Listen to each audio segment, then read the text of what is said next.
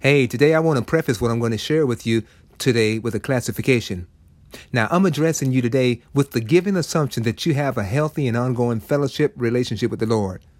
I'm talking to those of you who are participating in daily prayer as well as reading your Bible and other things that go along with growing as a Christian.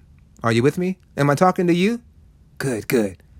Now, do you know that not everyone is going to be thrilled with the direction that the Lord has for you as He leads you along the path of His destined purpose for your life? Now, has the Lord ever begun, for example, urging you to make a decision or to say a certain thing that you knew would rub someone in the wrong way? Well, what did you decide? Or let's even go further by asking, have you in the past made a decision because you strongly felt that the Lord was leading you in that direction, only to find that some folks got pure T upset with you about it? Well, how did you feel? Did you regret having made the decision? See, there are going to be some times that you will be called upon by the Spirit of God to choose the path which will cause certain others to get upset with you for that decision. And I want to help you today to know how to handle such instances. Hey, have you gotten an email yet that says basically that you can't please all of the people all of the time? Now, it's been out there for a while. You probably got that email by now, right? Well, it's a fact.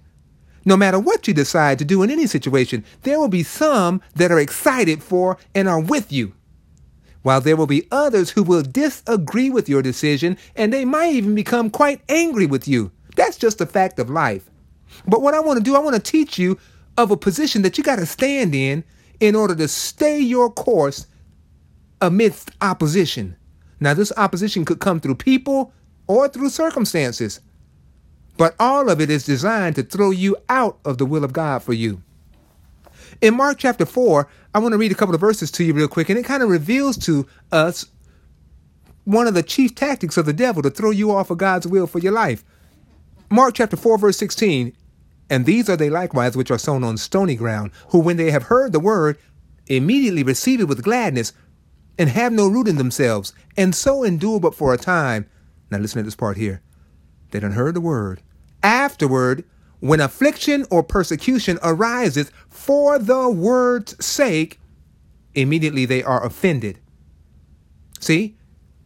The affliction and persecution came to get the person off of the word of God. Now let's take a look at a few examples that we find in the word of God. Matthew chapter 16. You remember Matthew chapter 16 where Jesus, or let me just read it to you. 16:21.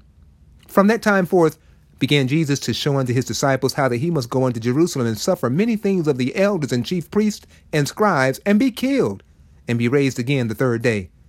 Then Peter took him and began to rebuke him, saying, Be it far from thee, Lord, this shall not be unto thee. But he turned and said unto Peter, Get thee behind me, Satan, thou art an offense unto me, for thou savorest not the things that be of God, but those that be of men. See, do you see how the devil was trying to throw Jesus outside of the will of God by presenting persecution, adversity, because of the decision that Jesus made? I'm going to the cross. I'm going to the cross. Now in Luke chapter 9, verses 51 through 53, we read about how the Samaritans had an attitude against Jesus and the crew. See, the crew came in there to get things all ready for Jesus to come up in there and do some teaching and preaching. And they found out that Jesus pretty much was decided that he was going to be shortly going to Jerusalem. He wasn't going to come there and just be hanging out. They got an attitude. Luke 9:51. And it came to pass, when the time was come that he should be received up, he steadfastly set his face to go to Jerusalem, and sent messengers before his face, and they went and entered into a village of the Samaritans to make ready for him. And they did not receive him, because his face was as though he would go to Jerusalem. See, they got an attitude. Why you can't stay? Why you got to go to Jerusalem? Why can't? We ain't good enough for you? Jesus ain't had time for none of that, huh? Jesus is on course to do the will of God, and he realizes that at times following the path that God is laying out is going to cause other people to disagree with and even get mad, misunderstand, get disgruntled, put unnecessary persecution in your pathway. Jesus knew that. And so my question to you again, what do you do when those kind of situations come up? Do you have enough within you to stay the course? Do you have a resolve on the inside of you that I'm going to do the will of God for my life? I'm going to follow God. See, I want you to have what you need in order to stay on course, even when your God-directed decisions cause you to encounter adversity. Again, either from circumstances, disgruntled people, or the combination of both. You have to learn how to simply say so to this opposition to try to move you out of the will of God. You need to say so. I mean, you just have to have the attitude. So what? Okay, well, so-and-so don't like what you. So what? I've heard from God. I'm following God. Let me give you an example of Jesus. Again, Matthew chapter 15. See, Jesus is our hero. He's our hero. He's our example. He's our pattern. Matthew 15, starting at verse 10. And he called the multitude and said unto them, hear and understand. Not that which goeth into the mouth defileth a man, but that which cometh out of the mouth, this defileth the man. Then came his disciples and said unto him, Jesus, knowest thou that the Pharisees were offended after they heard these sayings, the stuff you was talking? But he answered and said, every plant which my heavenly Father has not planted shall be rooted up. Let them alone. They be blind leaders of the blind. And if the blind lead the blind, both shall fall into the ditch. Did Jesus let the fact that some religious folk got upset with what he was teaching stop him from teaching it? No.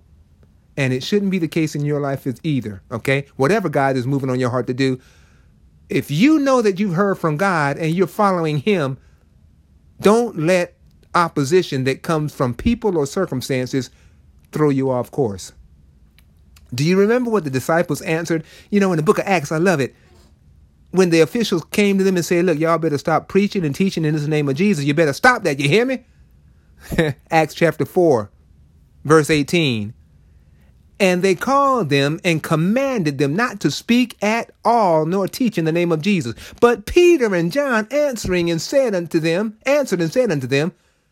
whether it be right in the sight of God to hearken unto you more than unto God, judge ye.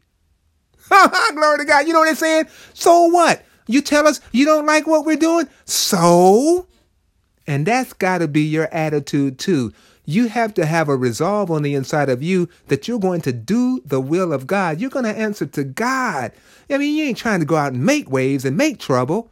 But at the same time, when you come up against affliction and persecution for the word that you have embraced, that you are following, you can't fall apart. Let me see how Andrew Womack said, you can't fall apart like a $2 suitcase. Huh?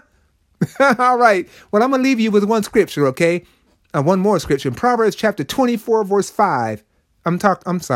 Proverbs chapter 24 and verse 10 says this. If thou faint in the day of adversity, thy strength is small. Hey, that says it all right there, huh?